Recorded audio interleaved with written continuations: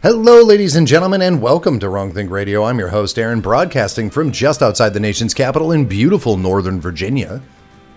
And I'm Alan, coming to you from the lovely and overcast greater Seattle metropolitan area. And this is Wrong Think Radio, sir, 2-hour live show that we bring you guys every single week to give you our facts and analysis of what's going on, how to make sense of the world, how to get through a lot of the media propaganda that we are just incessantly being beat over the head with. And obviously, for those of you who follow closely, you all may note that it has just been a wild ride, as it were, for any of us that have been paying close attention to what's going on. And I would say this whole thing in Israel has sent me on a spiral of annoyance.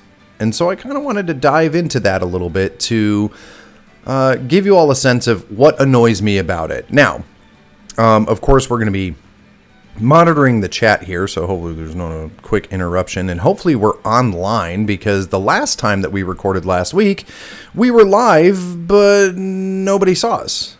And there was little to no explanation as to why. We are live now, so not sure whether or not it's coming through on Rumble, but hopefully Rumble can get its act together. And we'll see. So I'm going to keep kind of poking at that a bit to make sure that that comes up, just in case. So if you are on our chat, please be sure to hop in and let us know that everything's working just fine, so we can figure out what the devil's going on, because everything says it works on my end. Anyway, doesn't matter. Point is, this Israel thing has annoyed me to no end, and let me explain to you why. Number one, I don't see a difference between what is happening. Honestly, like, if you want to take the moral arguments that everybody's making about what's going on, I don't see a difference between what is going on in Israel and what has occurred in Ukraine. In fact, I'm not the only one who has that opinion, because even Zelensky, who of course is watching the potential of all the money coming his way bleed dry, is now sitting there going, I mean, this is kind of the same as what happened to my country, right? This is an invasion of a sovereign country, by a ruthless and terroristic group, and it's just all so terrible. And I can understand that. The argument that I've had in Ukraine wasn't that bad things weren't happening and that there wasn't some contention. It was that we didn't need to have any involvement. It's that it wasn't our issue. We don't need to be fighting forever wars. We don't need to be sending billions of dollars to a country that, if it cannot handle things itself, then something else needs to be figured out, because we can't be the world police. This has been a thing that almost everybody has kind of come to the conclusion after the wars in Afghanistan and Iraq and, the global war on terror. Now, right, for the most part, on the right, in the commentator class, I'll say, people were of agreement. Of course, the government itself, representatives and the like, were not in agreement on that, because, let's just be honest, a lot of money can be made in war. Everyone knows that. So no one expected the Lindsey Grahams of the world to suddenly decide that they didn't want to start forever wars anymore. We knew that that wasn't going to happen, and we weren't surprised when it was occurring. But at the same time, there were a lot of people, it was pretty prolific on the right, that we don't need to be getting involved in a bunch of different forever wars. And we should also focus on the fact that, Democrats told us that the adults were going to be in the room. World War III was supposed to break out because Donald Trump was the president of the United States. And instead, this is the second, maybe the third time that we have almost approached a World War III-esque scenario.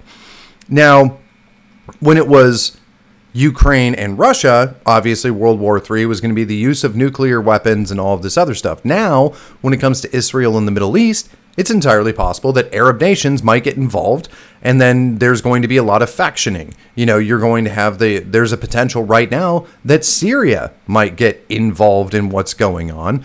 And then that means that, we may start seeing other countries having to kind of line up. Who's Russia going to side with? Who's China going to side with? This is how world wars start. Now, I'm not saying that that's going to end up occurring. I'm just saying that it is a potential that it could occur.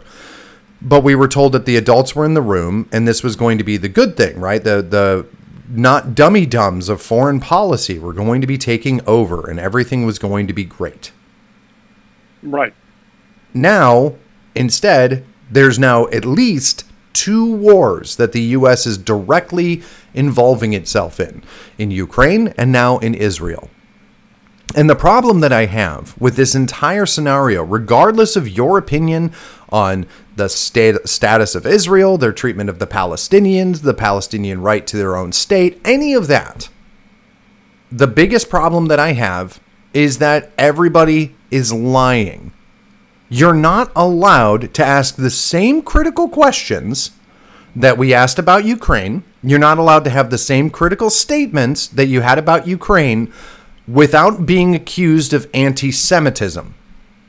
And this is by people on the right who promised me that identity politics was not going to be a core principle of conservatism or right-wing politics. But I'm not allowed to ask critical questions, the same ones that I asked about Ukraine, about Israel, without being accused of anti-Semitism and accused of siding with Hamas. And this is putting me in an absolute fury. And it's ridiculous to see people who ostensibly I trusted run with this as if they're not seeing exactly what's going on here. And the mask is off, and I find it exceedingly disappointing. I don't know a better way to say it, but I find it exceedingly disappointing. Because a lot of right-wing commentators and press writers and all of these people and just regular people on, social media should know better by now. I'll give an example. I'll dive right into the most extreme example. There's been a lot of discussion about these like beheaded and burned babies. Now, that's a pretty incredible claim. Is it impossible that it occurred? Absolutely not. Would terrorists do something like that? Perhaps. I mean, it's not above them by any measure. So, okay. The problem is that the claim was being made and everyone said that's pretty fantastical and it's a little out there. It's very movie villain. And so the same people who would always question any sort of big claim, whether it be the ghost of Kiev or Snake Island, both of which turned out to be propagandist lies, they were completely made up, went, well, now wait a minute, I don't know about that. That sounds pretty crazy. Is it true? And we saw across social media and in regular media, these people just outright attacked for even asking for any kind of proof of something so horrific because it sounded insane. It sounded like propaganda. Let's just put it out. That's the kind of thing that you would see in propaganda. We saw it. There's the classic example of that, Alan, you brought up, which was for Kuwait. When Iraq invaded Kuwait, there was a diplomat's daughter that went to Congress and claimed that they went into like the neonatal unit of a hospital and were like shutting off incubators and like murdering babies in the hospital. And it turned out to not be true, but it was part of the predicate for why the U.S. needed to roll tanks into Iraq. Yes. So it was in 1990, a 15-year-old girl basically spoke before Congress and gave all this testimony before the United States Congressional Human Rights Caucus in 1990. And she said it was terrible. She witnessed Iraqi soldiers taking babies, Kuwaiti babies, out of incubators. And then they stole the incubators to take back to Iraq and left the babies to die pathetically on the floor. Oh, and it's so sad. And she gave this testimony before Congress. Well, it turns out she was the daughter of the Kuwaiti ambassador, and she had not even been anywhere near Iraq at the time these events were supposed to happen. And the entire thing was just a classic example of atrocity propaganda designed to... And this was given in front of Congress. And you're trying to tell me that nobody fact-checked who this girl was and what her story was before she spoke before Congress on television? Yeah. Come on. Now. No, I mean, that's a good example. then we have all of the examples from the Ukraine war where the media outright lied about events, both positive and negative. There was the Ghost of Kiev. There's multiple ones. I saw multiple stories run where it's, look at all of these pathetic Russian conscripts who have surrendered. And at the same time, Russian channels are sharing, look at all these Ukrainian conscripts who have surrendered. And it's the same picture. So Snake Island is another great one where, the brave soldiers of Snake Island, their last transmission was F you, Russian warship, and then they were all murdered by the Russians.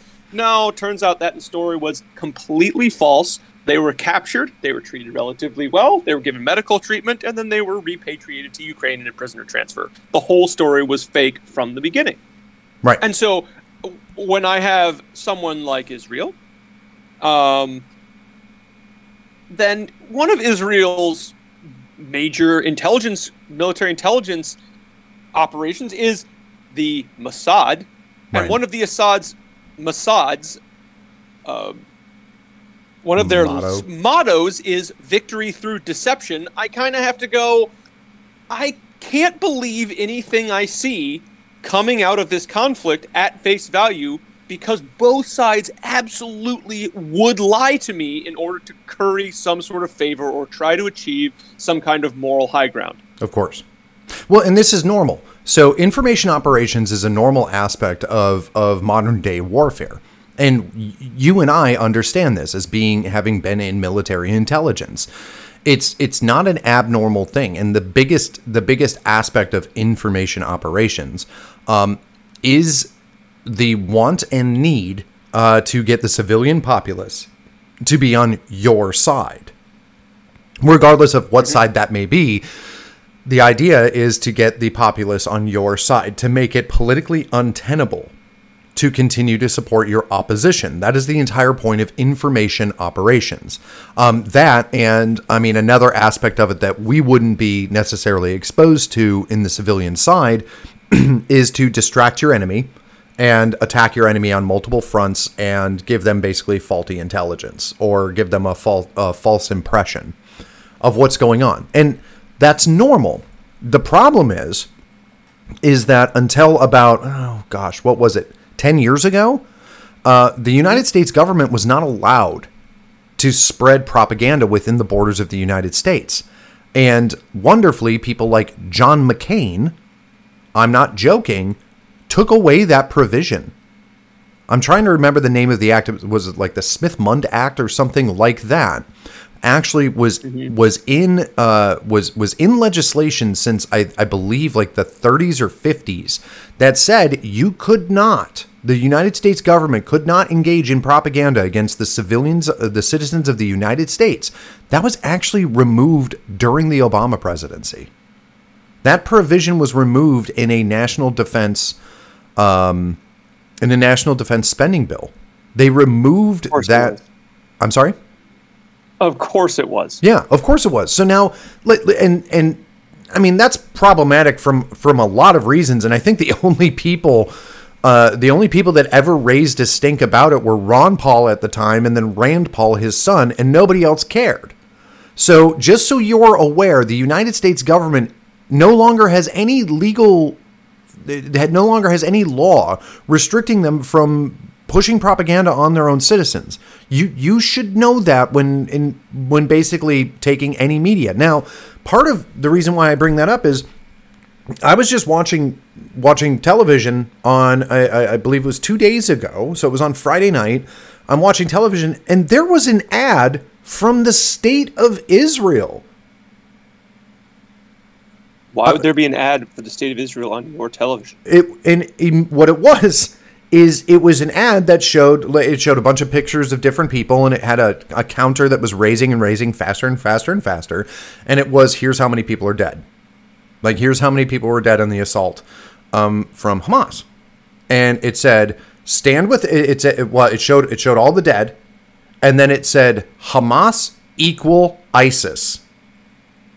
And then it just showed like the State of Israel logo, the menorah, and it said #stand with Israel. And it was funded by the State of Israel. So the State of Israel, and like, look, Propaganda is a word. It is a definitive word for something. It doesn't necessarily, it obviously has a pejorative meaning, but it is also a real thing. That is propaganda because it is a state-sponsored advertisement that is being pushed at a different country. It is being pushed at Americans in the United States. They funded this. They paid Netflix to push this to American audiences to make them feel emotionally, bad for what occurred in Israel. I don't know why that's necessary because I don't know a single American that's like, I don't think that was a big deal. I don't know anybody who feels this way. But for one reason or another, there's a foreign country that blatantly, I will say this much, at least it's blatantly. It would be even worse if it was surreptitious. We were being pushed to this and we found out it was funded from a foreign country, because that also does happen, of course. But it's a little weird, right? Like, why are Americans being propagandized by the state of Israel to basically support what's going on, to support them in their operations in Gaza? Which, by the way, I think is the part that I find weird is I don't think it's necessary. You have majority support. Yeah. Politicians really aren't pushing hard against the idea of, at a minimum, just saying Israel can do whatever the hell it wants. The majority of politicians are at a minimum saying Israel needs to do what is necessary to get rid of this terrorist threat, and they're not standing in their way. Many have, suggested funding and all this other stuff, sure. But the only pushback that you're getting from a political front is people saying, the only pushback is like, well, we should obviously let Israel do whatever they want. We're not going to get in their way. But that doesn't necessarily mean we have to start giving them billions of dollars or sending our own troops or anything like that, right? So why do they need, why is this necessary? And the call to action, by the way, was basically just to share a hashtag. Well, the reason for that is because consultants that work for politicians are still dumb, by the way, and will go onto places like Twitter and go onto Facebook and whatever, and they will see how many times that hashtag is shared. And that is a metric that they will use to show a politician whether or not something is popular. So the idea here isn't to necessarily propagandize you. I mean, it is, but it's to get you to share a hashtag and to feel bad and to want to be part of the group and the, new current thing isms and whatever. So politicians then see, oh, well, sir, the majority of your constituents are sharing the I Stand With Israel hashtag, so you really need to approve this $800, bazillion dollars that we're going to send to Israel. And if you stand against it, which you really, normally would, it would probably be politically bad for you. That seems to be the point of this. Yes. Now, and I find that annoying, but let's go back to the babies. So the problem with the whole babies thing is people went, this seems kind of incredible. It seems a bit much. And honestly, the most educated responses I've seen is mostly people bringing up how the hell in such a chaotic situation would people be able to get such a definitive count so quickly? And things like that. So the thing is because people experienced Ukraine, because people saw the lies, because people know they're being lied to, there were different commentators like Cassandra. Oh, her last name just flipped me. Doesn't matter. I've shared her stuff on our Twitter, so you can go check it out there. Cassandra Fairbanks, has brought up like, this seems pretty incredible. I'm going to need more than just someone's statement, because it initially came from a journalist who just kind of readily stated it. And then people started asking like, oh my God, like that's a big deal. Do you have any proof of something like this? And she said, oh, well, I heard it from an IDF soldier, or I heard it from IDF soldiers. And then there started to be pressure applied. The problem is that before that pressure really started to get applied, it got ran with here in U.S. media. U.S. media ran with the claim. Then the Israeli government kind of also ran with the claim. And then President Biden said that he, oh well, yeah, I've been told by Netanyahu. He said that he saw proof of it, and then this was a whole thing. Like, Biden clearly stated, I saw proof of these like dead babies or whatever, and it's horrible and awful. So that caused everyone to clamor and say, oh my God, so there is proof. We can finally get all these dummy dumbs that keep doubting us. Where's the proof? Then Biden had to walk it back and say, well, I didn't see it. Netanyahu said he saw it. Then it got walked back to Israel, and then the government of Israel said, well, we can't actually confirm that this occurred, but it is claims that are being made. Mm. And so the funnier part about it to me was everyone wants to make it sound like the reason why the pushback occurred was because all of these people kept asking for proof. It was really that the very pro-Israel people on social media demanded to have that proof so they could rub it in the face of all those anti-Semites who were questioning and saying it might be propaganda. Well, the reality is that nobody has actually seen any proof, but it was really super convenient. It's a really good story. Now, my question is, where are the families? There should be 40 families that lost their children that should be crying and very upset. Well, and pulling out their hair. And if I was the media, I know they would want nothing more than to show me those families on the evening news so that I could feel sad as well. Now, I'm going to be honest with you. I've seen this argument, and the issue is with how things went down early on. It's likely that if this is true, those families are dead because they would have killed everybody. They wouldn't have just murdered the baby and then left the, family alive. So but still, the reason why I'm saying that is because relatives Uncle so and so, his entire family was killed and their baby was killed, and he was one of those poor people.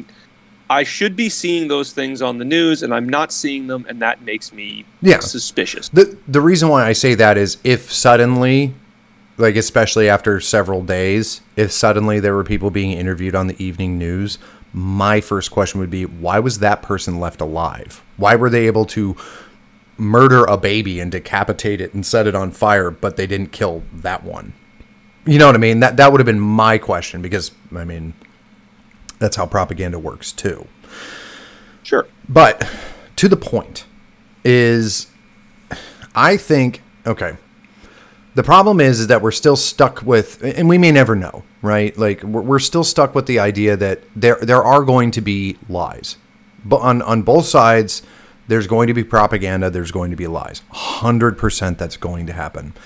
There was a photo that was shared that claimed to be one of these, and one of the more annoying things too that I saw was people basically being like, I can't even log into Twitter now because you dicks keep demanding proof, and now there's pictures of dead babies all over my timeline. Fuck you for this. And it's like, fuck you for what? Wanting to make sure that you're not being lied to by liars?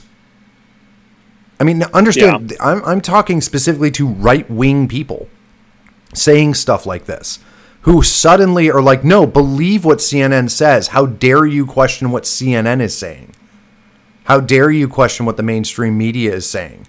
How dare you flood my timeline with a picture of a dead baby because you demanded to know whether or not something was true? Same people, by the way, many of them, 100% bitched about the propaganda in Ukraine. Used the joke about the ghost of Kiev. Used the joke about Snake Island. But they can't fathom why we would have the same questions. And that's exceedingly... It's obnoxious because yes, it's hypocrisy, but it also does show that there's some countries that have this magic way of being above reproach. You're not allowed to question it like anybody else. And I find that very fascinating, mostly because only a few months ago, suggesting that was considered, some sort of bigotry. So it's that's the other fun part about this whole situation is how much the darker parts of the internet are having a celebration over, see, we told you so. I mean, that's another... I'm certainly celebrating that. Huh? I'm kind of celebrating that we told you so. Well, right, but what I mean... yeah. Hey, this kind of seems like a hoax, and maybe it really happened. That's the other thing. This might have happened, but the big thing I saw was the proof that was finally given turned out to be a photo that, when analyzed, seemed as though it had it had been created by a computer program. Yep, it was artificial intelligence. It was an AI created image. Right. Well, now, which is I don't know how verifiable that truly is. It's easy for someone to just say, "Hey," and probably just say, "Hey, an AI created this image." But at the same time, I'm at least a little bit. It wouldn't surprise me if someone did that. Mm-hmm. It wouldn't surprise me if someone said, "Well, we got to get proof out there, or else these people will keep believing the wrong thing." And they just created an AI image of a dead baby says, "Shut up," their critics on Twitter. Well, and that's one of the things that bothers me too, is it is becoming extremely obvious with the reactions that people are having is you are not allowed to have a dissenting opinion. I'm seeing people who used to be free speech advocates that are demanding canceling of certain people because they have the wrong opinions. I'm seeing people who were ostensibly against never-ending foreign wars that are now braying for blood in Gaza. I'm seeing people who... a really good example, one of the disappointing ones, I'm not going to name the person, but it's somebody who I have respect for, was also in the Army.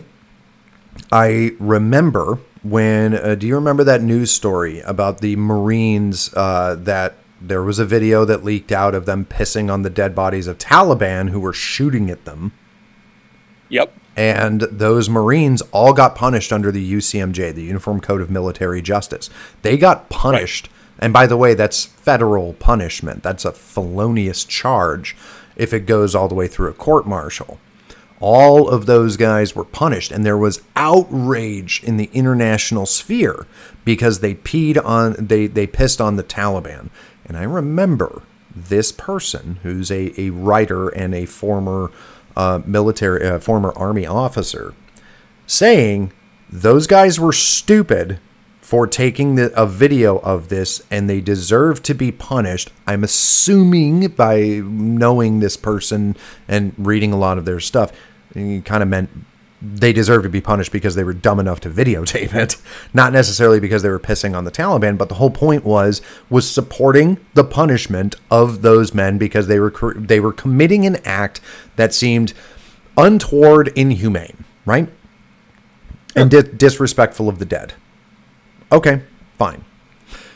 The argument that I heard in support of punishing those Marines was the fact that one of the things that makes the United States a good country is that we prosecute war in as moral a fashion as possible.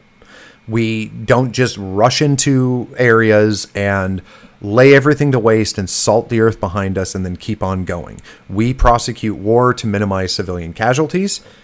We fight with respect and honor. And we stand tall and as morally capable as someone can in war. That is what makes us great. That's what makes us awesome. It's the same excuses that I heard for why we had such a crippling ROE in Afghanistan. The reason why, if terrorists were firing at us from a school or a hospital, we could not shoot back. The reason why, if they were firing at us with their AK-47s and then dropped them on the ground, you remember this, Alan, we can't shoot back because they're no longer armed. We did all of those things.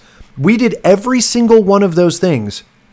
Not because necessarily everyone agreed with it, but because if there was a fucking press camera within any distance that caught us doing that, we could go to jail. Because it's a war crime. Because it's a war crime. And we know people, those Marines got in trouble. We know that, remember, one of the biggest leaks that came out of WikiLeaks and, what was it, Manning? Was the fact that it was a U.S. helicopter that accidentally killed a Reuters journalist. Because somebody had something on their shoulder, they pointed it up at the helicopter Helicopter like mistook it for like an RPG or something, fired on them, and it was actually a Reuters, I believe it was a Reuters journalist, but it was a journalist, right? Yeah. This was a huge deal. Oh my God, the government covered up the fact that they killed a journalist. This is awful. This is terrible. Bush is awful. He should be in jail. He's a war criminal, right? Yep. Journalists just got killed. There was a journalist that got killed in Gaza in an airstrike by Israel. All of that's okay now. And I have a right to be bothered by that. I have a right to feel betrayed by my own countrymen that the ROE in Israel is like, I'm not saying I necessarily disagree with the idea that it's like, okay, your country's attacked, steamroll it. We've been advocating for the same. We've been advocating that this whole like gentleman's war nonsense from the UN is bullshit and it makes zero sense. But I feel a little betrayed when everyone ostensibly agreed with the ROE that crippled our soldiers, got some of our people killed, had people go to jail for really stupid reasons. All of this happened. And now that it's Israel, a different country, a foreign country, a country that is not America, everyone's like, oh no, you can turn Gaza into a parking lot. No, go ahead and bomb that hospital because Hamas is in the basement. It doesn't matter. Palestinians, there's no such thing as an innocent Palestinian. They all voted for Hamas, so it's okay. Why? Like, how am I supposed to feel having fought in Afghanistan, being told you're in an armored vehicle, just get down if you're being shot at. Just get down. Don't fire back. Just get down. That's the kind of shit we were hearing from officers in Afghanistan because they didn't want to get in trouble with their own leadership. So how am I not supposed to feel betrayed when people who basically promulgated that opinion are suddenly like, oh, well, if it's Israel, oh my gosh, like we should get, what about napalm? How about white phosphorus? I don't know if it's true or not, but I heard a claim that they've been launching white phosphorus in Gaza. I don't know if that's true, but you can't use white phosphorus. It's a war crime. Right. But nobody cares. Oh, absolutely. Absolutely. And it keeps pointing to kind of the major theme of all of this. It is impossible to ignore anymore that when it comes to Israel, there is an egregious double standard. Yeah. And if people were just honest about it and told me the truth as to why they believe that, if somebody came up and said, there is a double standard to Israel because God has a covenant with the Israeli people, I would be like, I don't agree with you because I'm a Christian, but hey, you know what? That makes sense. Your rationale to what you're saying, your argument to you and how you present it makes sense. I now know how you have arrived at your conclusion. I can understand that. That's fine. I totally get it. But they won't. They'll lie. They'll moralize. They'll be like, well, look at what the Hamas did. Okay. Look at what Al-Qaeda did. That didn't matter to you when I was in Afghanistan. I don't understand. ISIS attacked the United States, killed American citizens. You didn't lift the ROE for ISIS. I don't understand. Is Hamas so much worse than ISIS? No. Luckier. I mean, to be honest. Well, actually, that really depends. ISIS wasn't attacking, Israel or the United States, but they laid waste to a lot of places. Doesn't matter. It doesn't need to be a one-for-one comparison. They were brutal too. So were the Taliban. So was Al-Qaeda. But they moralize instead of just being honest. I mean, there are plenty of people that thought that we should have been able to turn Afghanistan into a parking lot that think we should turn Gaza into a parking lot. At least those people are honest.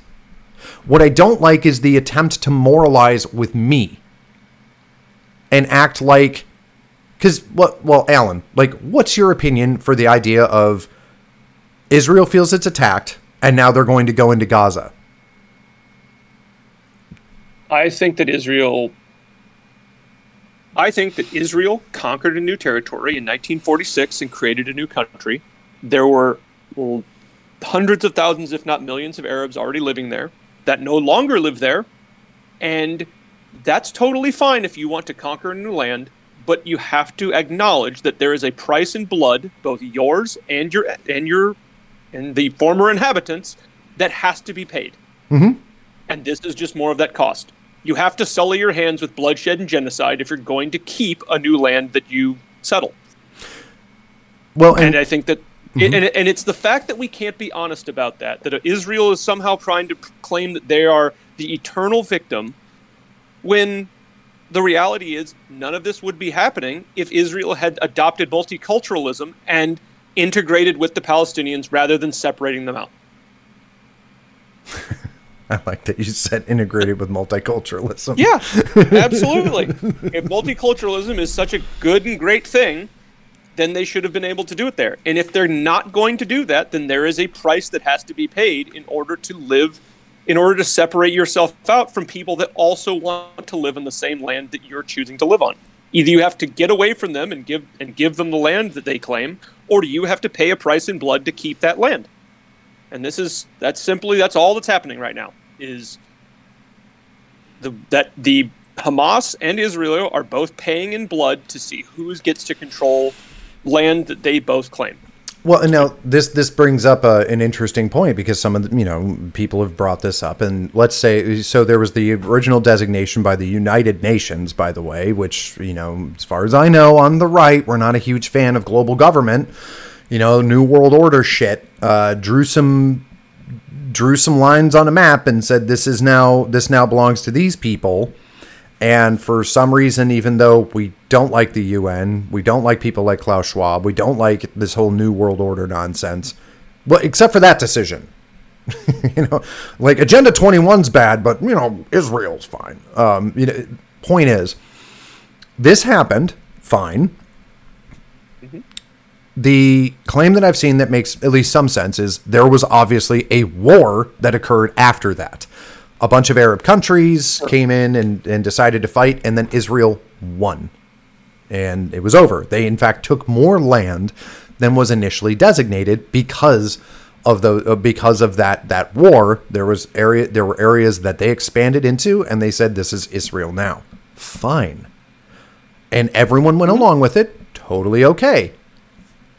At that point, what I will say is we fought plenty of wars with the Native Americans, so it's fine. I don't want to hear any more whining about fucking indigenous peoples then, because we fought wars. We had treaties. Yeah. We won. We told them they got to go live over there, and now they live over there. And that's how it works. They have reservations. They live over there. I don't want to hear any more about it. Well, and if a bunch of Native Americans decided they were going to paraglide into San Francisco and start killing every white person they saw, I would advocate to obliterate their tribe on the reservation, but I also wouldn't act as though it was a completely insane thing for them to do. I would say, well, that's pretty understandable. I think you should be obliterated, because at the end of the day, we have to secure our nation first.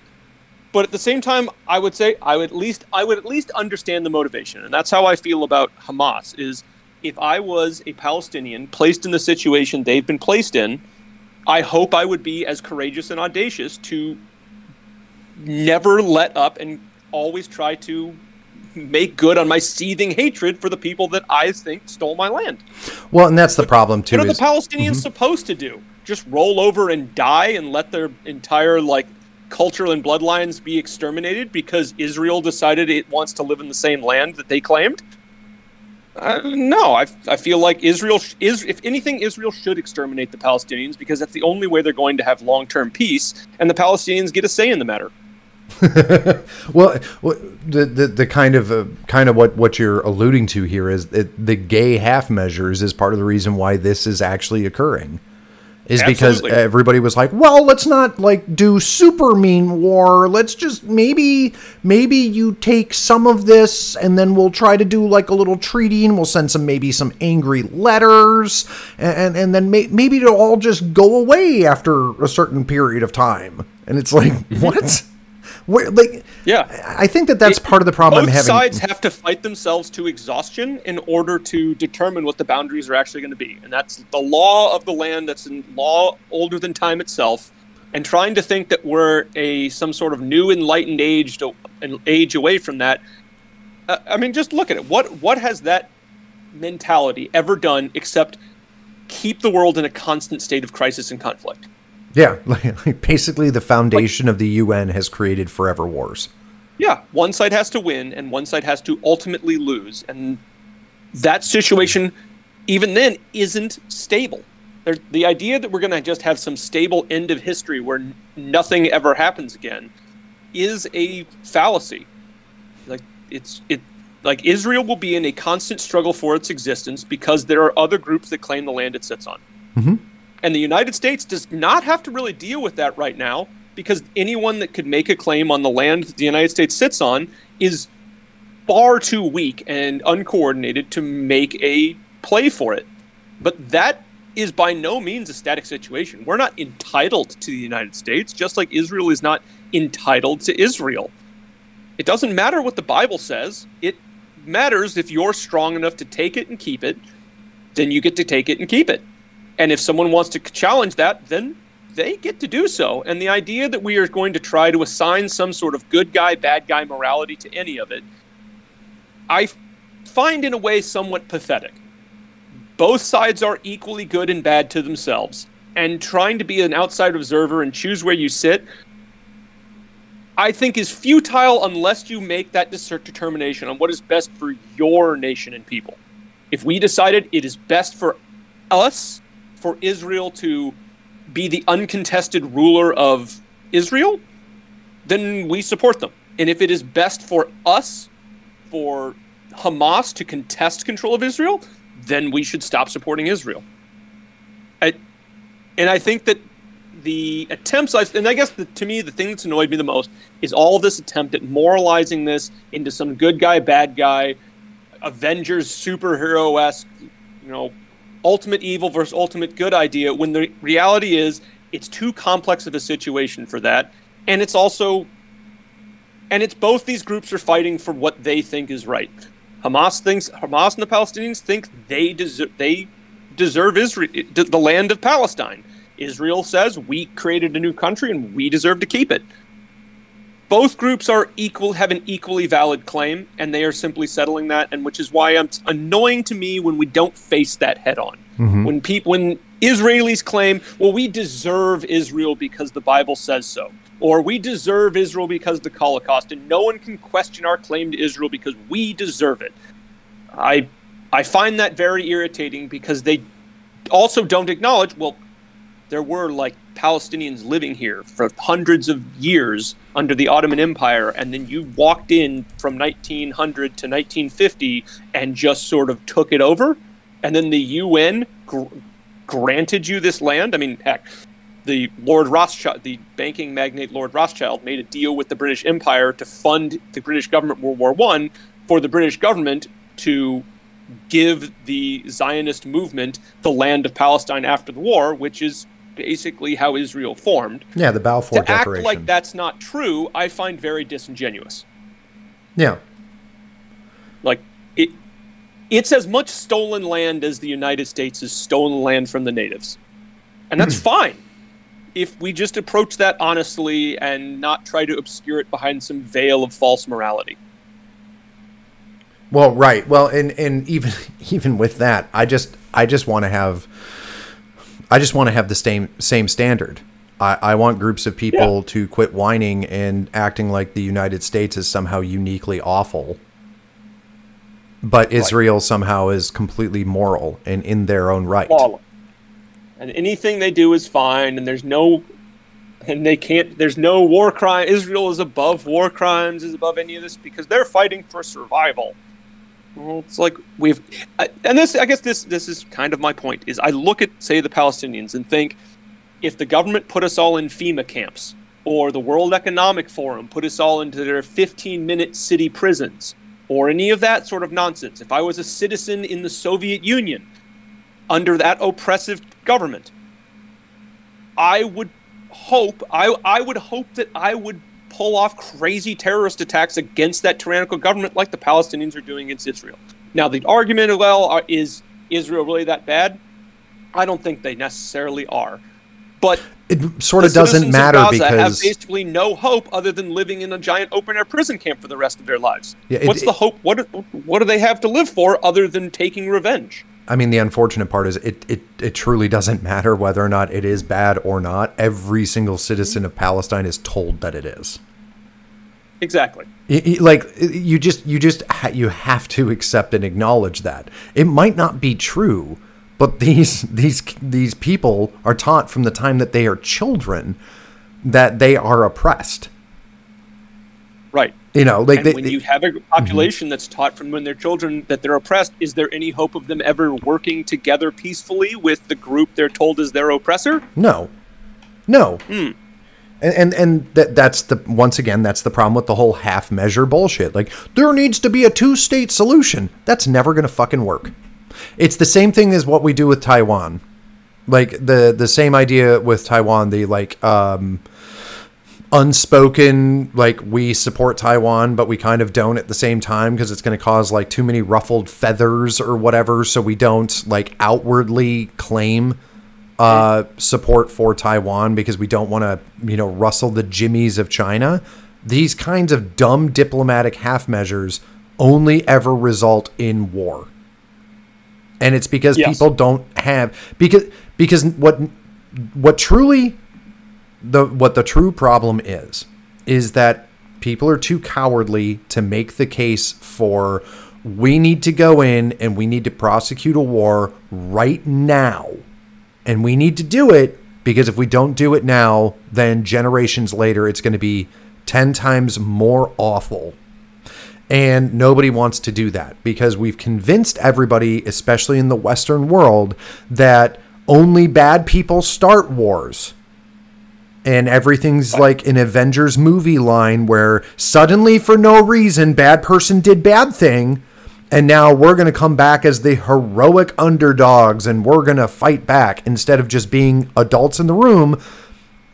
Well, and part of this too, just so everyone knows, is this opinion only started when post-World War I, all of these leftists decided that imperialism and might makes right is just a big bad thing. It's so bad, and that's why we got into this giant world war, was because of all these dumb empires and these stupid dummy-dumbs who think might makes right, and we need the scientists and the poets and the philosophers to write all of our political discourse and all of our conduct all of our diplomacy, and it's ended in basically constant warfare because it's completely defiant of normal human nature.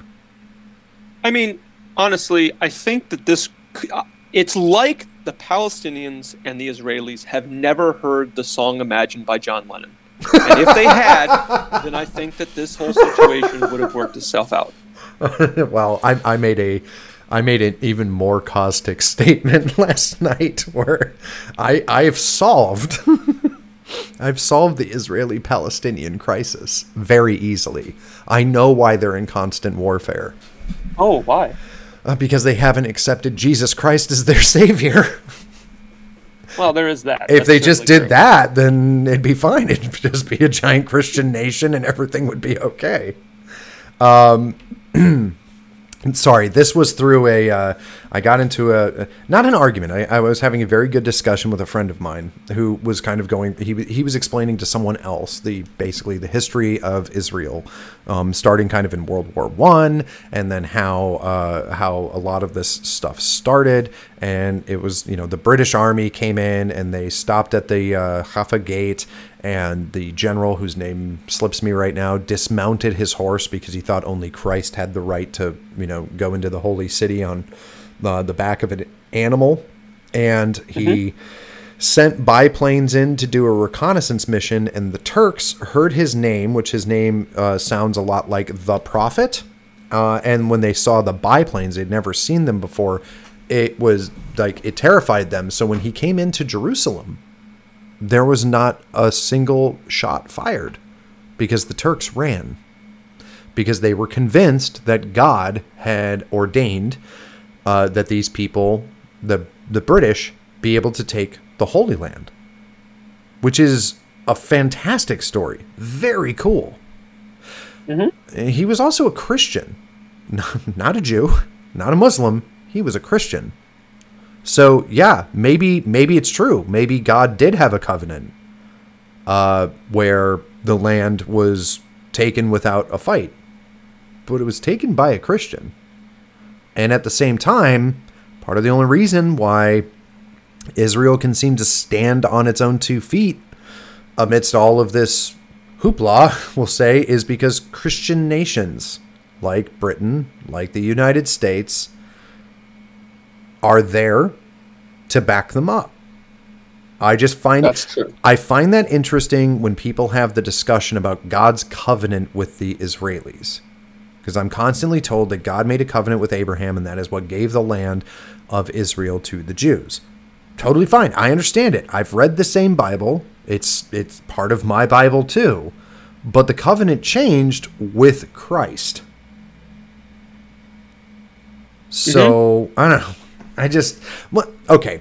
And this was me having a little bit of fun, but it was also my annoyance that the majority of Jews that I personally know are all atheists until Israel's brought up. Then suddenly they're fucking biblical scholars. And the Bible's accurate and is the truth. I've always found that amazing to me. How many atheists suddenly start quoting a scripture that they themselves don't even believe in when defending Israel, which I think is fine. I think it's great that people are quoting scripture, finally. I think it's great that atheists are suddenly finding God and believing the words that were bestowed upon Abraham. I just wish that they would believe the rest of them too. That's pretty funny. But that has taken up so much of the news cycle, and I could go on and bitch and piss and moan about it all day.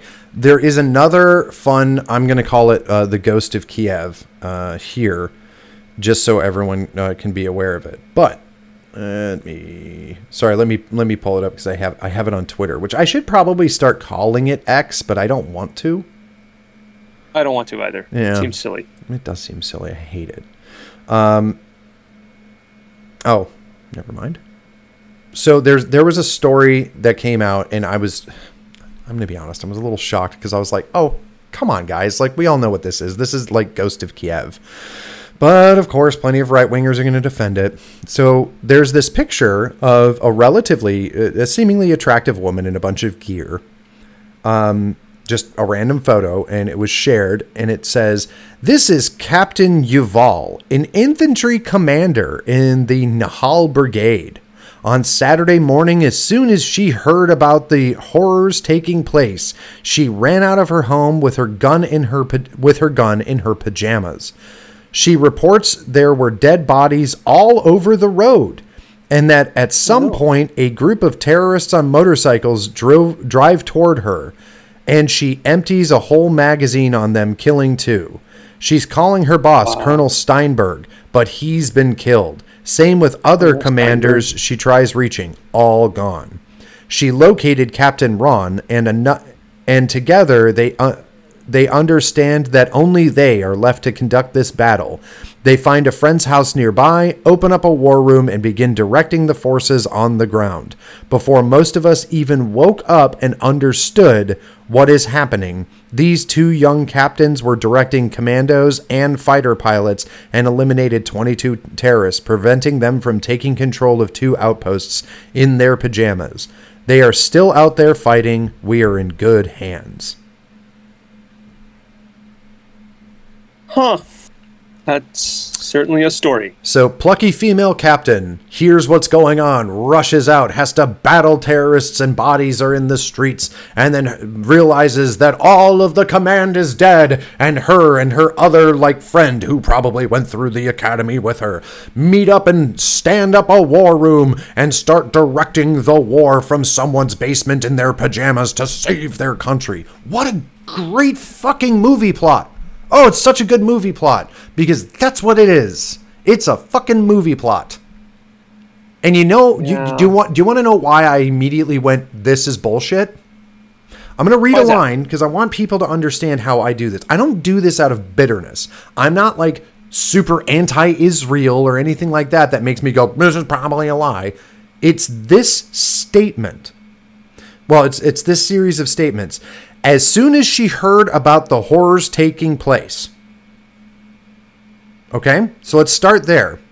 She reports, as soon as she hears about the horrors taking place, so she hears about the horror, then she runs out of her house in her pajamas with her gun, and she reports that there were dead bodies all over the road. So you mean to tell me, because everywhere where she went, she had to have run, right? She's physically running because she shoots at terrorists and motorcycles. So she's physically running to wherever she's going. This is in a small, one of those, what is it, a kibbutz? So it's a small community. So she just suddenly hears about what's going on as opposed to hearing the gunfire and the slaughter of people to the point that there's bodies all over the road. That's not what woke her up. Somebody had to call her and be like, my God, this is happening. And she goes, I'll be right there, and grabs her gun and goes rushing out to go, save her community. Make that make sense. Guns are really loud. I'm sorry? Yes, guns are really loud. Guns are really loud. Screams are really loud. Alarms are really loud. 2,400 rockets are really loud. Yeah. But it's not a good story. Mm-hmm. So it's a very cute story. It's a very cute story. And like, I don't want to be rude, but of course it's a female captain. Infantry commander even, because of how much more progressive Israel is than the United States, you see. Yeah, and this is one of the things, does it really, how much does it matter whether this is true or not? It doesn't really matter too much to me, but at the same time, this is why I don't believe the dead baby story. Yeah. I just go, no, that's not happening. That probably didn't happen, and you're basically lying to me to try and sell me something. In the movie Wag the Dog, it's coming up on the re-election of a president. He wants to get re-elected, so he hires a Hollywood producer to basically fake a war. And one of the things that the Hollywood producer, who's Dustin Hoffman, I believe, says is that everybody needs a hero. Everyone needs a hero. They need a name. And so they create a hero. They created a POW who gets captured by the enemy in this war. And they have a photo of him, and he's ripped Morse code into his sweater, and it says, "Courage, Mom." Yeah. That's the kind of thing that they use. But that's the whole point is... It's, by the way, the reason I reference Wag the Dog a lot, and the reason why is I feel like that movie, though entertaining, I think it's a confession. Well, I think it's a Hollywood confession. Because they're in this movie, they're showing literally how easy it is to dupe the American people. And by the way, this was made... Actually, I'm going to have to look it up. It was made before... the war on terror and stuff like that. And so I need to see when it was actually released. It was sometime in the 90s, if my internet will play nice. But one of the interesting things about it is, like, they have all of these scenes that when you go and start looking at, like, 9/11 and stuff, it gets fascinating because everyone should go watch the movie, but... There's a point where, like, there's a country singer that they pay to write a song. 1997. Wag the Dog was made in 1997. And okay. Yeah, and what they do, in it is there was a whole situation where a country singer writes a song about the war, and it shows like there's all this excitement from Dustin Hoffman, the producer, because he's like pointing at like the video from the concert, and there's like this girl weeping. He's like, those are real tears. That's not an actress. We didn't pay her. Like, that's real. And it's because they're emotionally grabbing all of these people to be invested in the war that's occurring, but the hero that's out there, because the name of the country song is Courage Mom. Oh, that's great. And they named the nickname of the hero, who's by the way, it's Woody Harrelson who plays the guy. The nickname of the hero is, they call him Shoe. And so it shows like kids throwing their shoes tied together up over like telephone wires and stuff. And so everywhere in small town America, there's all these shoes hanging everywhere, you know, for the hero and waiting for him. And it turns out that the guy, the whole fun part of the movie is the guy that they get. It turned out that he was like a convict. So it was like, wait, who was the guy that you got the picture of? It was like, oh, it was some convict that we found. And they were like, are you kidding me? Because people want him to come home now. We have to rescue him. So you're going to have to like bring this guy out. And like Woody Harrelson's like some like felon or something. And they have to like get him to play along to be the hero coming home. But of course it doesn't quite work out. And wacky antics happen. And the producer has to keep making the story make it make sense. Sure.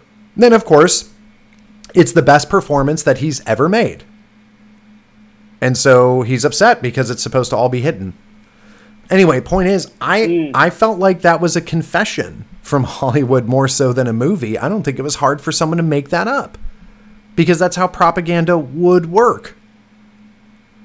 Right. And they give the game away. It's not even that crazy. Like, I know it's somebody just having fun, and it's based on a book called American Hero and stuff like that, but it is true, and it is how it works. You have to have a hero. You need people to get emotionally invested. You have to give them a call to action. That's good advertising. So what's the call to action? What do you want them to do?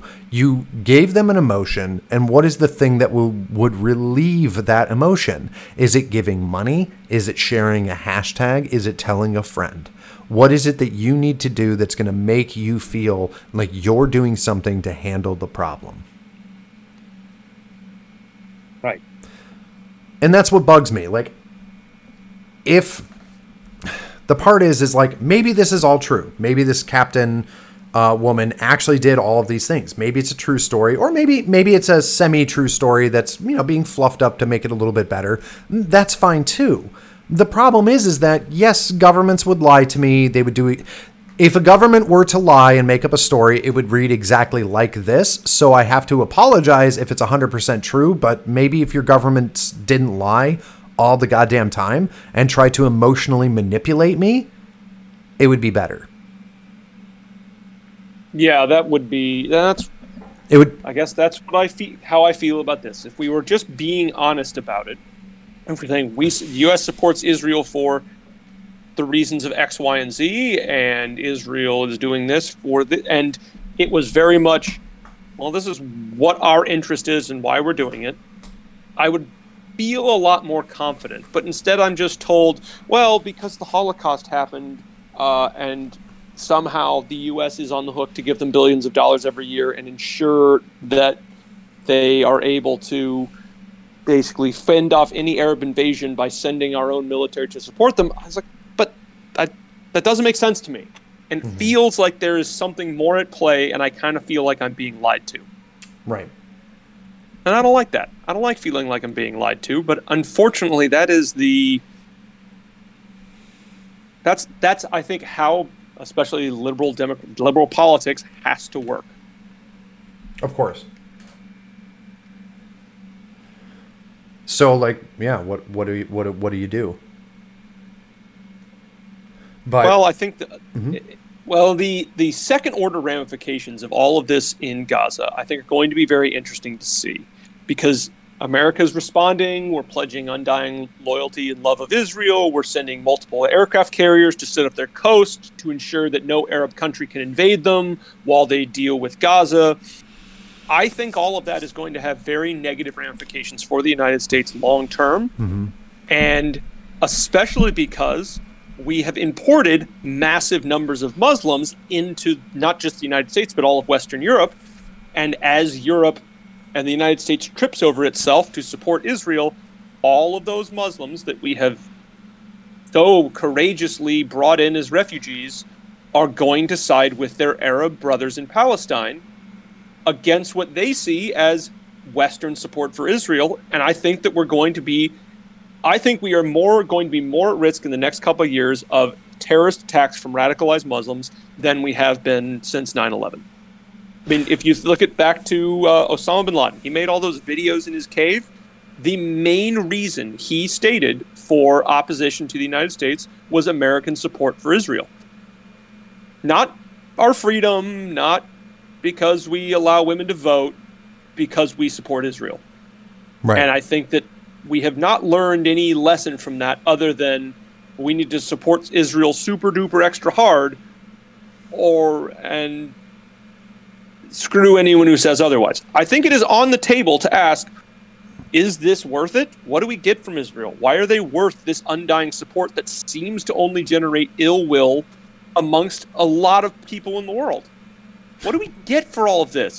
Sure, it'd be great to say, well, we're not going to be intimidated. Yeah, that's fine, but at the same time, why are we even bothering? Why is it worth the hassle? And those are questions I think we should face those questions head on rather than just hide behind, well, they hate us for our freedom. Well, and there seems like we are passing the buck to future generations to deal with problems that we don't want to deal with today. Now, it's interesting because I bet a lot of people got a little triggered over you even saying that. But the whole thing is there could be good reason, but you're not allowed to even ask that question, and that's a problem. Yeah, especially because we're in the middle of a military recruiting crisis. We've expended a huge stockpiles of our most advanced weapons in Ukraine. We're not in a good position right now. Oh, and I am not. Are we in position right now to go to war with Iran? Are we in position right now to flex U.S. might in ways that we might have to because this is causing an international incident? Does China look at this and say, now's our time, they're distracted with Israel? These are things that serious people should actually be asking. Serious questions that need to be considered, and we're not doing that. China has made their comments. I don't trust the people in charge. Yeah. Sorry, the Chinese foreign minister came out and flat out said, there's a term that's being used, and I can't remember what it is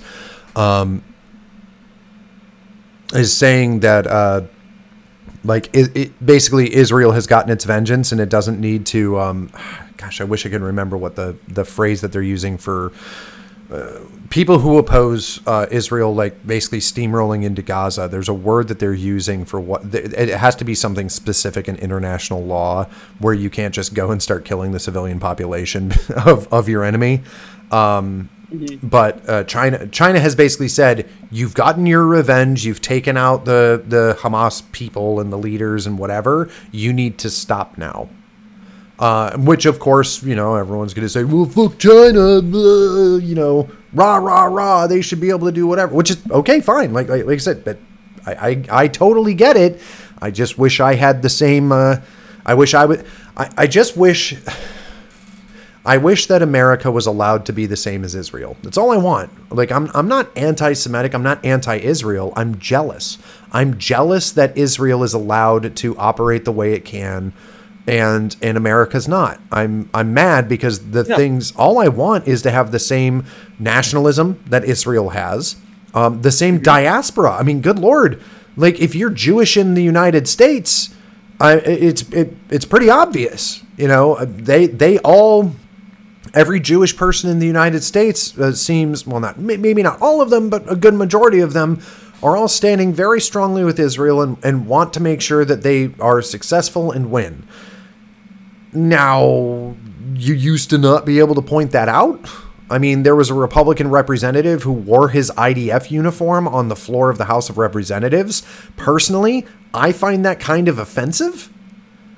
I find it's absolutely insane. Like, you have a leader, supposedly a leader of the American government, wearing the uniform of a foreign military. Yeah, that's a little fucking weird. Like, I feel like he's not going to be America first in this situation. He's not going to take America's needs into account before the needs of someone else. Well, and that's the same as an Anthony Blinken.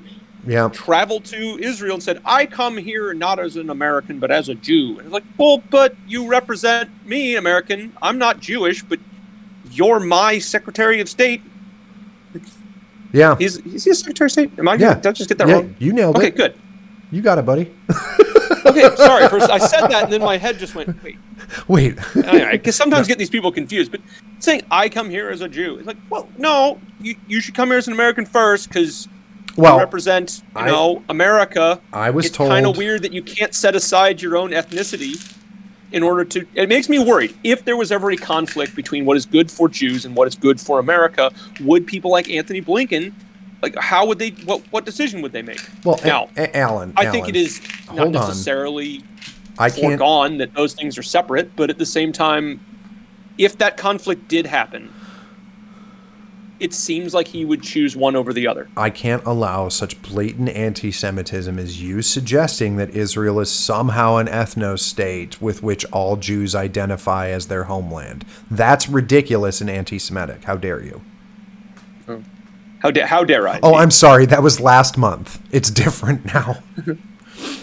Yeah, it's just the same as if there was a Ukrainian member of Congress. I would be a little suspicious when they were voting on funding bills to the Ukrainian war. When there's people in Congress that have dual citizenship with Israel, I get a little suspicious that they're going to be objective when it comes to choosing the level of American support that is appropriate. Well, I think that to the point you're making there, there's the concern over Ilhan Omar. Sure. People question her potential loyalties. Same with Rashida Tlaib, who is Palestinian. People question her loyalties. Now, maybe the argument can be made that we're not allied with Palestine. We're not allied with Somalia, obviously, but we are allied with Israel. Well, yeah, but that's not exactly how it works because, some of those things change sometimes.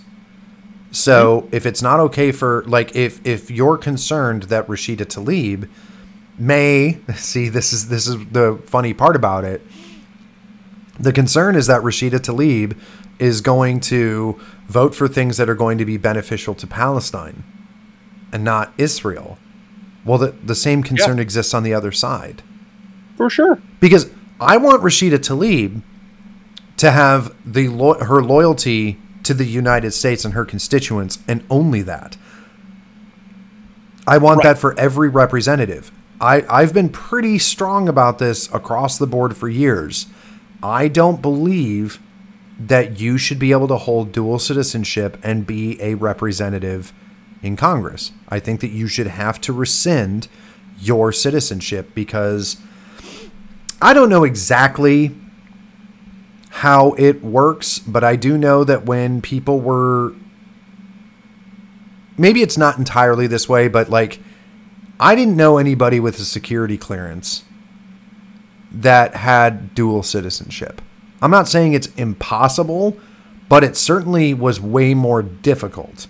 Now, when it comes to elected representatives, they're bestowed a clearance because they were elected. But I feel like there should still be at least somewhat of a yes, but. And I don't think it's even, is it really beyond the pale?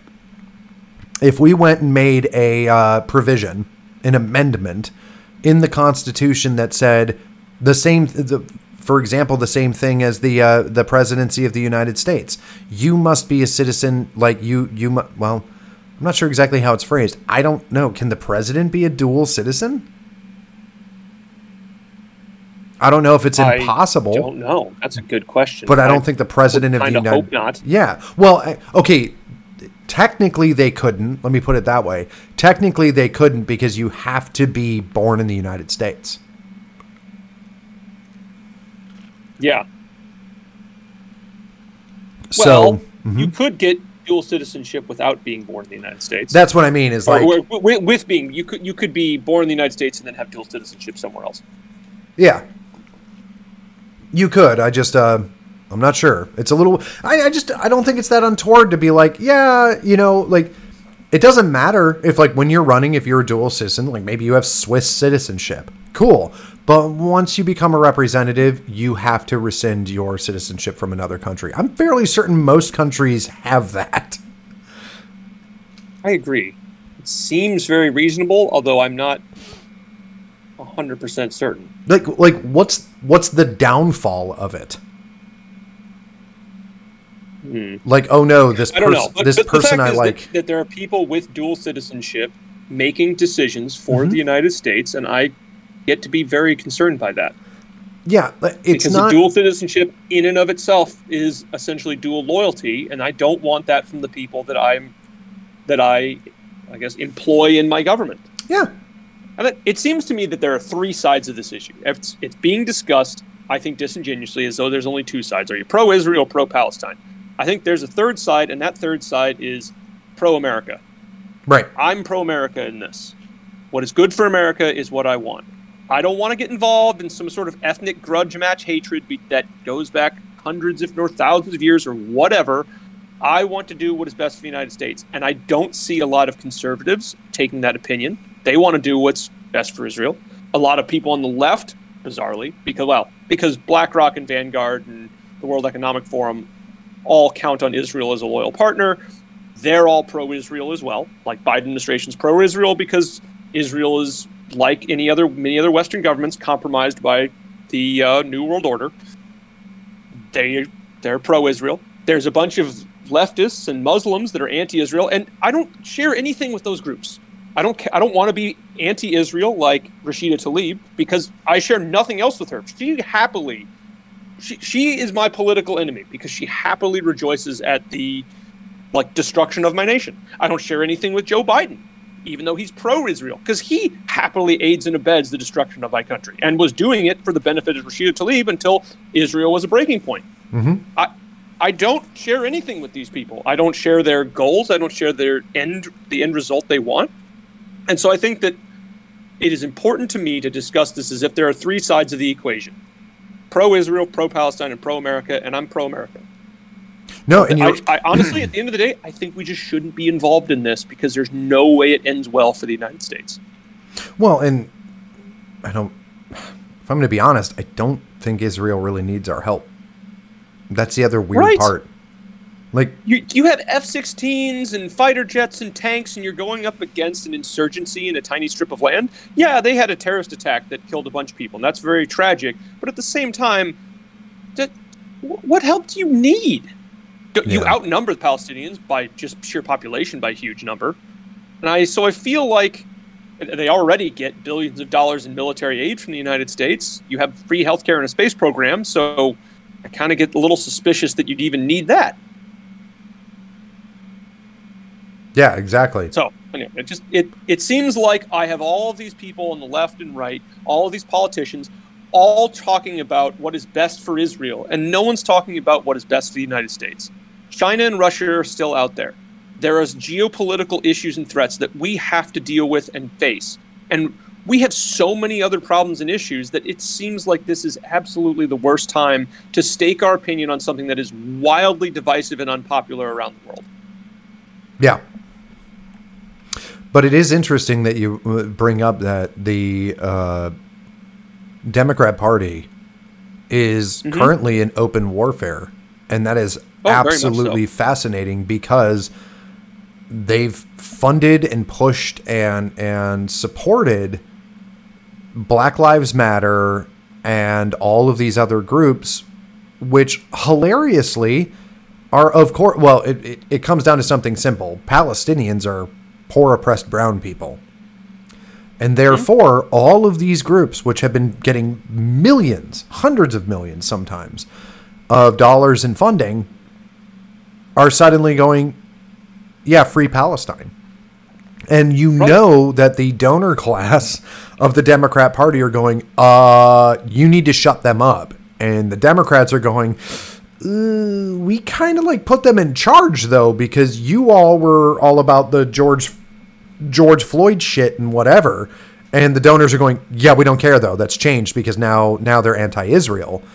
And it's like, yeah, we told you this was going to happen. Like, if America had followed along with the conservative agenda, we wouldn't have giant pro-Palestinian protests all over the place because we would have been the adults in the room and said, we're going to start kind of restricting immigration from some of these countries because it's not going to go well since those countries are going to easily be able to embed terrorists. We're not going to have a porous border where there have already been hundreds of apprehensions of people on terror watch lists because Joe Biden won't secure the border. Like, we wouldn't have anywhere near the amount of concern or security potential, like the risk potential that we have right now if people had gone along with, I don't know, what was it they called it during the Trump administration? The Muslim ban? Well, yeah. Oh, I bet they wish that was fucking in, I bet they wish that was in the books, don't they? Because now... Absolutely. Well, yeah, there have been big demonstrations, huge demonstrations across Europe and in the United States, places like Dearborn, Michigan, of anti-Israel sentiment amongst the Muslim population. And it's like, well, are we getting ready for some sort of civil war between the Muslim populations we've imported and the U.S. government that is choosing to support Israel above all other concerns? Right. I get to be kind of annoyed that we even have to deal with this, because at the end of the day, I don't want the Muslims here. I wanted no more immigration from these places. I thought we had that settled after 9/11.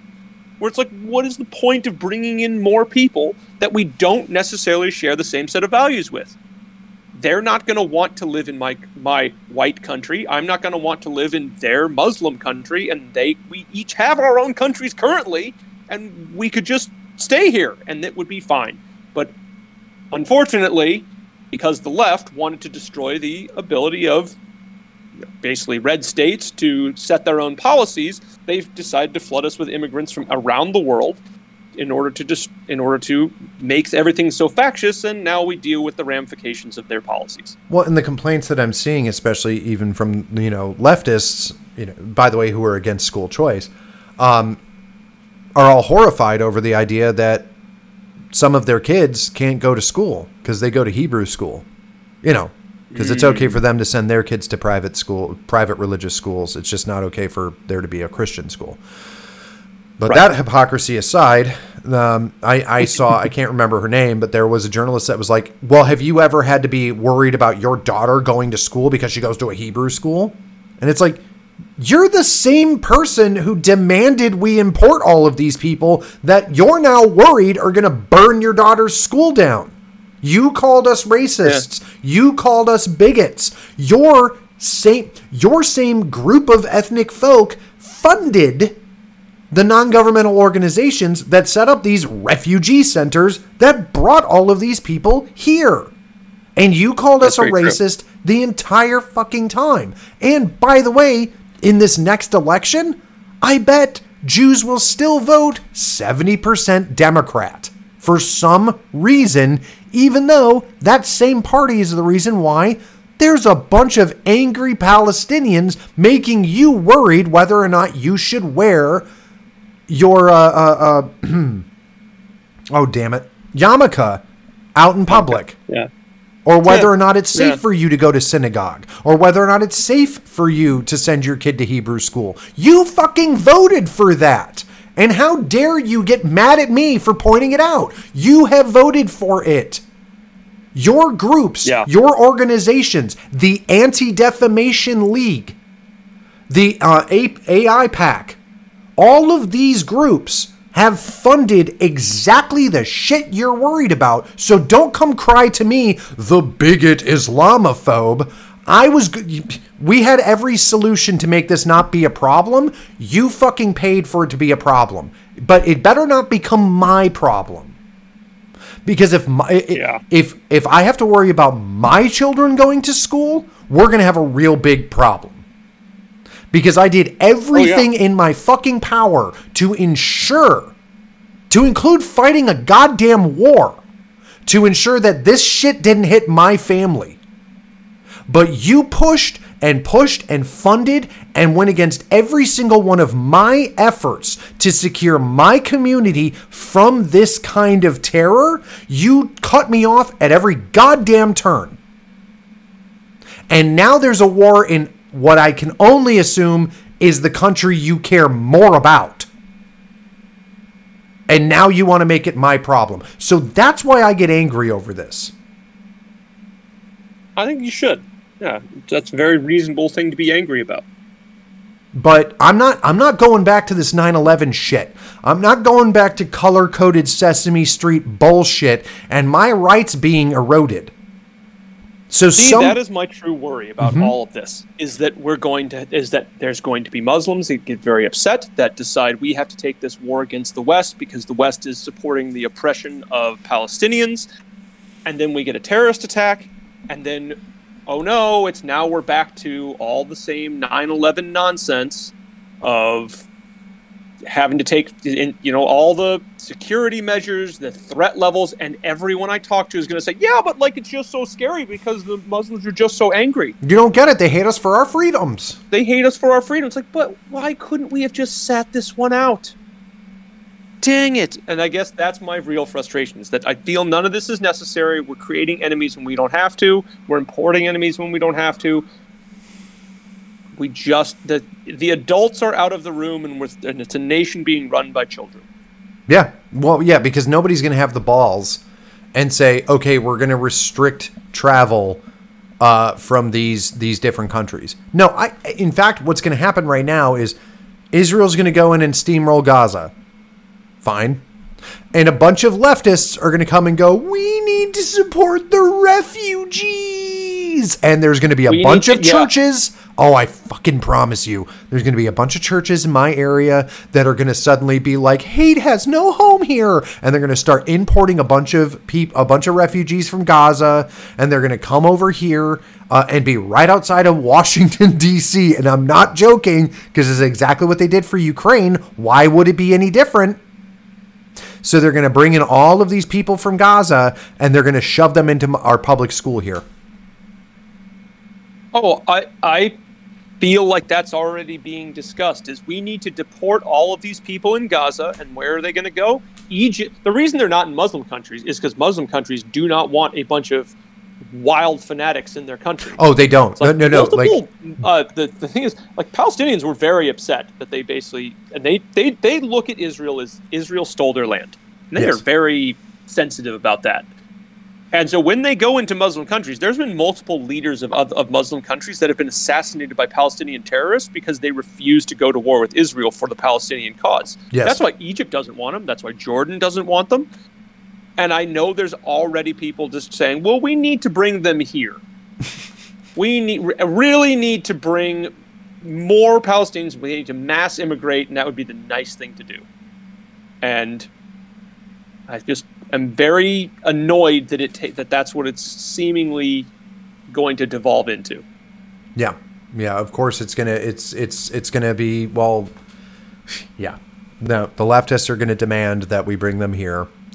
And then there's going to something's going to happen. Maybe not next week, maybe not next month, maybe not next year, but it's going to fucking happen. Yeah, and you're going to start seeing people be radicalized, and it's going to be like, what the fuck? Because, by the way, you could still support Israel. You just need to go whole hog on it and be like, hey, we're going to support Israel. And by the way, we're not taking in any Muslim refugees. It's too dangerous right now. We're not taking in any travelers right now from these different countries. It's too dangerous right now. We simply can't. Yeah. We just simply can't do it. And everyone's going to call it racist and everyone's going to call it awful. But at the end of the day, that's the cost of standing with Israel. And that should be okay. Yeah. Oh, well, maybe this will be different. Maybe because there's been this big attack in Israel, it's also obvious might be different than 9/11. Yeah, it's true. There might not, and when there's a discussion of we should do another Muslim ban, I think we will be in a much better position to make the case for a Muslim ban now than we used to be. It's I think it'll be a lot harder to justify why we wouldn't do a Muslim ban anymore, because it'd be racist. Yeah, but hey, Jewish community of the United States, do you want more of these people here? I can imagine a lot of Jewish people would go, listen, I'm not racist, but I don't really think we should bring in more of these people. Maybe it's not a good idea. There's a possibility that there's a group of people that might come in there that want to, kill me for who I am. Most definitely. And I feel if there is a ray of sunshine in all of this, I think it is bringing to light things. It is a painful time that is bringing to light things that we really have to face. And essentially, again, like a lot of things that have happened, while it is frustrating to deal with the inflation, the rampant crime, all of these issues that keep plaguing our society, while it is frustrating to deal with all of that, not a day goes by that the entire left-wing worldview gets further and further discredited. So that is kind of the silver lining here, is the arguments that tricked us into this situation, I don't know how long they'll be able to maintain those. And that's, I guess, something. No, I agree, and I think you're absolutely correct. But I'm going to be honest with you. I know we're a little bit short on it, but I'm going to call it here at the hour and a half mark, because I think we've summed this up, and honestly, it was the really only big news story that was out, because I don't want to talk about the Speaker of the House thing yet, because it hasn't actually happened. So until those votes happen, we'll have to just jump on that. But those are kind of our feelings on the whole Israel-Palestine. It's not that complex. It's just one of those, okay, America just needs to do what's good for America for freaking once in our lives, and let's not see this become larger ramifications. But let us know what you guys think, and be sure to share this out. Obviously, we'd love to get your opinion, which you can do by joining our Discord, and you can do that by going to subscribestar.com/wrongthingradio. And for $2.99 a month, you can help sponsor the program. You'll get access to our Discord and all of that. Other than that, I'm Aaron from the East Coast. I'm Alan from the West Coast. This is Wrong Think Radio. See you all next week.